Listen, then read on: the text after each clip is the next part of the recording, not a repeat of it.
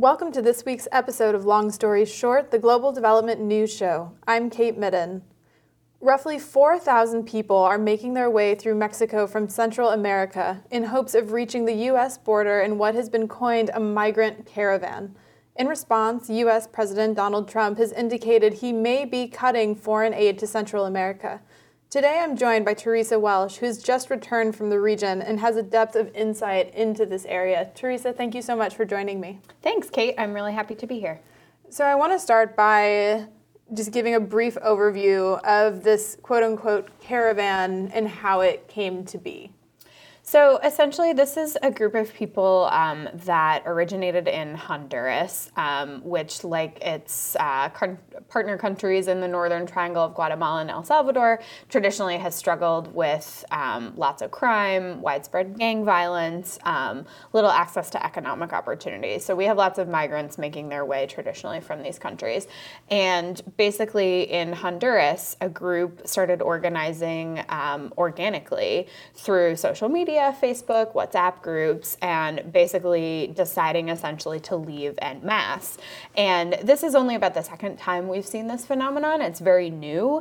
Migrants traditionally made their way north by hiring a coyote, who basically they pay to smuggle them north, and they get 3 chances. And they would normally link up with people en route, but this is the first time that they're really leaving as a group together. Because usually would you say it'd be people who were just concerned about getting their family unit over the border? Exactly. So you'd pay a coyote, for yourself or maybe for you and your wife and your kid or whatever to get over the border. And so in Mexico, traditionally, these groups of people that were being smuggled together sort of conglomerated. But this is the first time that they're actually leaving together. And they're doing it because it's safety in numbers. Basically, the route is extremely dangerous. People who are alone or in small groups are basically subjected to robbery, sexual assault, extortion, human trafficking, and traveling all together provides a bit of safety. So this has been an explosive story in the U.S., because despite this caravan kind of coming together organically, it's really been conflated with immigration politics in the U.S., and it feels like the migrant caravan has been kind of on every TV station for the past week or so. Can you talk about the political response from the U.S.? Yeah, so this is happening during a very interesting moment here in the U.S. We have our midterm election less than a week out now. And immigration has always been one of the issues that President Donald Trump likes to talk about. And it does rev up his base. And it was one of his key issues that helped him win in 2016. And so he has really been talking about this a lot in the last couple of weeks as we look forward to our election in hopes that it is really going to motivate his Republican base to get out to the polls. And so, this caravan currently is about 1,000 miles away from the Mexican border.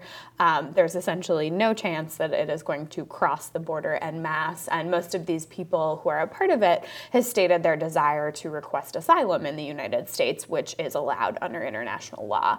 So people have said they intend to present themselves at the border to U.S. authorities requesting asylum and then let cases proceed from there. So this is not a situation where you have thousands of people that are looking to just rush over the border.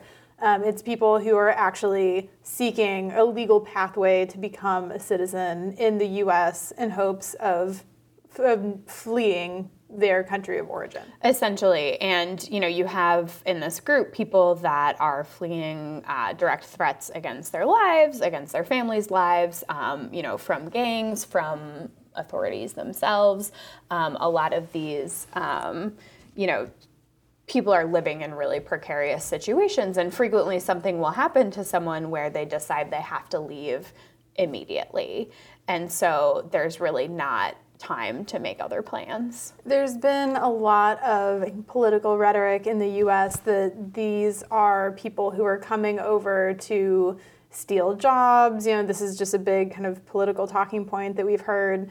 I saw some research from Michael Clemens and Kate Goff at the Center for Global Development that looked at the motivations in Central America of people to leave, and it showed that, yes, economic opportunities are a piece of it, but just as equatable is violence. Exactly. And it actually can be really difficult to sort of point to one issue because so many of the things are connected. People can, lose a job and have to move to a different part of their country that, maybe that's a really violent area and there's, gang violence there. And so, a lot of the issues can sort of come together. It can be difficult to, say definitively this is the one reason a person left. But a lot of people, have very credible threats on their lives and, they intend to present themselves to U.S. authorities and make their case. And, of course, that process is quite complicated and lengthy as there's a significant backlog in U.S. courts right now. Yeah, I think it's easy when you're hearing a lot of stories and a lot of rhetoric. Even calling it a migrant crisis, is something we've heard about for a long time at the border. It's either easy to kind of other migrants, in your head when you're just hearing that kind of on the news or in casual conversation every day. But what we're really talking about are people who are fleeing extraordinarily terrible situations and are just trying to protect themselves and their families. Thinking about what would it actually take for someone to take this extraordinarily dangerous journey in a group of thousands of people, and that is the safer option. And I think that's a difficulty that a lot of groups that are working with these people face, sort of in explaining, why they're doing what they're doing, groups that are on the ground or, people that are advocates for immigrants here in the United States in the border region, and, why those people essentially are making the choices that they've made and why they deserve compassion and, not essentially to be used as a political pawn. So the number of people who have joined, kind of ebbed and flowed from this caravan, has fluctuated by, a couple thousand since we first heard about this a week or two ago. What has the humanitarian response to the caravan itself looked like so far? So groups have been sending, people on the ground, sort of strengthening their response in terms of just the purely humanitarian front to assess needs and get people what they needed. And it's actually been interesting as the caravan has crossed through Mexico. So it originated in Honduras, and Honduras, El Salvador, and Guatemala have visa-free travel. So, they could move into Guatemala with, no repercussions. They were all legally allowed to be there if they're residents of Honduras. But moving into Mexico, that changes. Hondurans can't automatically just be in Mexico. And there also has been sort of varying responses from just the Mexican public, which, of course, Mexico also has a tradition of sending migrants to the U.S. For, similar reasons, both economic and violence related. And so, you have some people that are reacting with compassion and helping migrants and, passing out water or snacks, and then other people who are upset that, these people are coming, and some of the same fears, honestly, that people are there to steal jobs. And so, the U.S. administration has been trying to encourage the Mexican government to, allow the people to stay in Mexico so they don't reach the U.S. border, but the Mexican government has some of these same issues as well. So that's kind of the purely humanitarian side, really responding in this moment. But President Trump tweeted, I quote, "Guatemala, Honduras, and El Salvador were not able to do the job of stopping people from leaving their country and coming illegally to the U.S. We will now begin cutting off or substantially reducing the massive foreign aid routinely given to them," unquote. That seems problematic on a number of fronts. The research that I referenced earlier by Michael Clemens over at CGD suggested that, cutting off aid would actually do the opposite. It would send more people over the border. What is your reaction to that, given the reporting that you have done on this topic? Well, it's essentially counterproductive. All of the U.S. money we're spending in Central America, particularly in the Northern Triangle, is focused at reducing root causes for migration. So we are focused on increasing educational opportunities, increasing employment opportunities, strengthening civil society, strengthening institutions, which have traditionally been weak in the Northern Triangle. And so the U.S. is basically spending this aid that President Trump referenced to stem migration and flow like we've seen with this caravan. So it's a little bit self-defeating to threaten to cut off that aid to stop migration because the Honduran government hasn't stopped the migration. Right. So we're effectively giving aid to support the effort to stop violence and create more jobs, and without that, in higher violence and fewer jobs are just going to send more people. Exactly. And I actually just returned from a trip to El Salvador and had a chance to visit a couple of programs that are funded by USAID in El Salvador. And they're all focused on, essentially improving communities, strengthening community ties, encouraging people who have come back to reintegrate into the community, and creating conditions so that people who have never left feel no need to do so. What would you say to critics who might say, okay, well, we have been giving this aid and now we have this caravan, that it doesn't seem like it's working?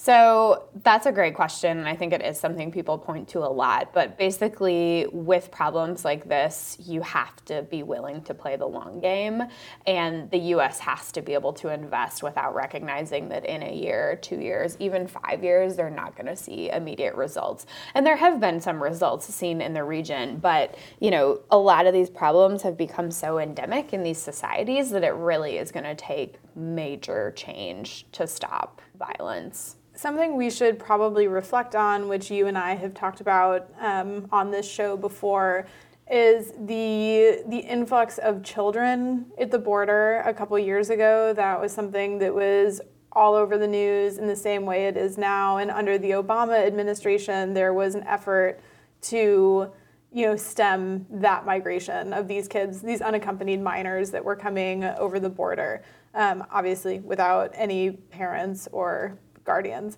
So when you're talking about, looking at the long game, is that kind of the foreign aid response that you're referring to, the kind of Alliance for Prosperity implementation of these programs? Exactly. So the Alliance for Prosperity was developed by the Obama administration in coordination with the 3 Northern Triangle governments in response to the unaccompanied minor crisis.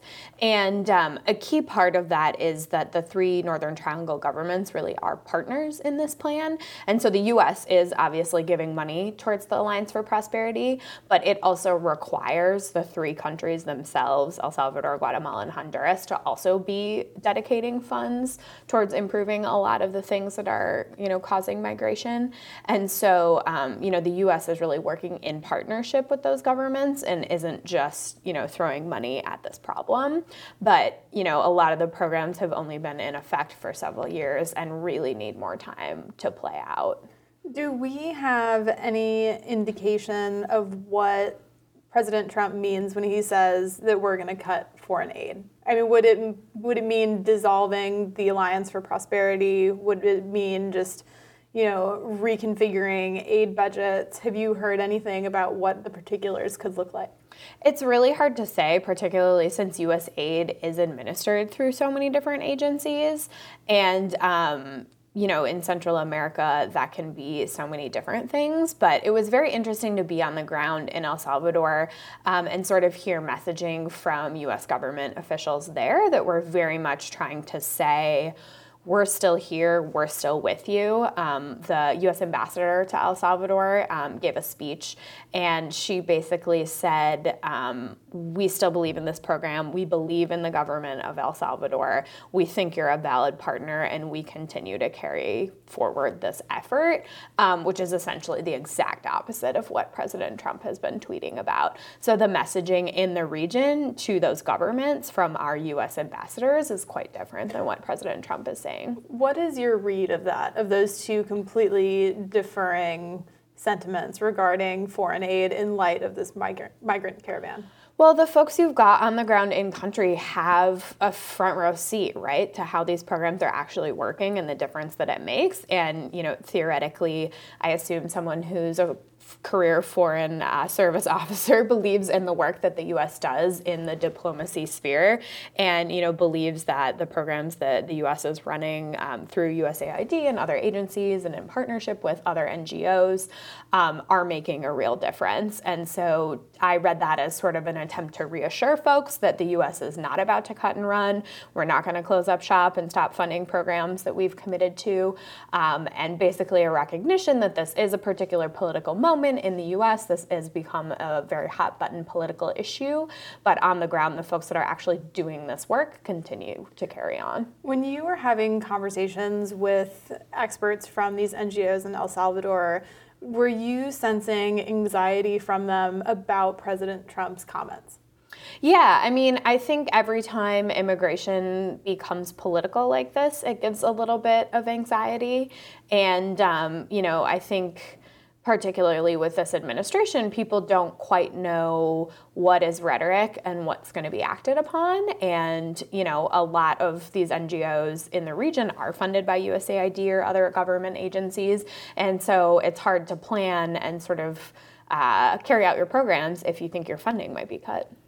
It's one thing for President Trump to tweet that he's going to cut foreign aid to Central America, but the actual budgeting process is much more bureaucratic, and at least it can be a little bit more long-term. Is it possible for him to just cut off foreign aid tomorrow? Well, luckily, the U.S. budget goes through Congress, and Congress has a final say on money that the U.S. Treasury spends. And U.S. Congress so far has maintained a solidly bipartisan support for U.S. aid funding and for funding in Central America. It seems that senators and representatives fundamentally understand why we're spending the money that we are in the way that we are with the Alliance for Prosperity. It is aimed at root causes of migration, and they see that rescinding that funding isn't going to solve the problem that we seem to have. It's really only going to exacerbate it. And so it'll be interesting, the outcome of our election next week, just in terms of the makeup in the House and Senate and who ultimately will have control. But so far, it's really looked like Congress believes in these programs and does not want to cut the funding. So kind of, on the political front, one might argue, there is this effort to send 5,000 U.S. troops to the border in anticipation of this caravan arriving. What you have already mentioned that you found in your reporting is that the people who are in this caravan are not trying to break any laws. They are trying to have a legal pathway into the U.S. by seeking asylum where they and their families can be safe. What is the anticipated outcome once this caravan does reach the border, and how does that square with this heightened military presence that is being sent there? Yeah, I think it's really important to sort of try to back away from some of the rhetoric that's gotten very heated here in the U.S. about this.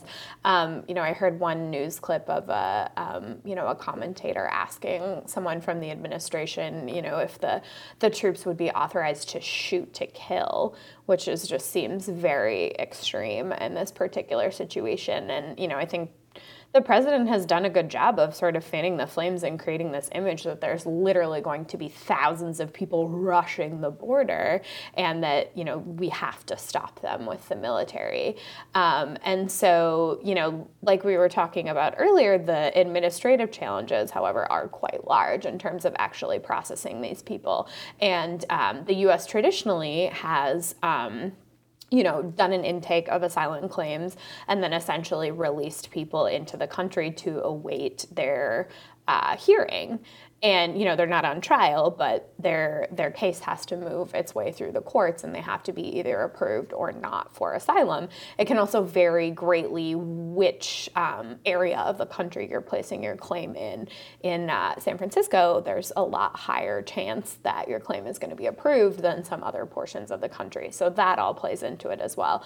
So it's really hard to say how many of these folks are actually going to reach the border and sort of what Mexico's response response will be along the way, and whether or not, they'll take steps to, stop people actually from moving north. What are some of the questions that you are looking into now, and what are the big kind of development angles that you're looking to tease out from this story in your reporting? So I'm really looking at a lot of these programs we've been talking about that the U.S. is spending money on in country. So in El Salvador, I had the opportunity to visit a couple of different communities that have seen really successful implementation of these programs locally. One is in an area of El Salvador called Mexicanos, where they have essentially built a whole sort of recreation complex where there previously was nothing. It was a field, just dirt and dust, basically, that men would play soccer on, but there was nothing formalized and no one else really could use the space because there wasn't anything there. And with funds from USAID in conjunction with the International Organization for Migration, they have built a formalized soccer field on that space. It has a track around it, there's a playground, there are picnic tables. It's really become sort of a community hub and a space where people can come.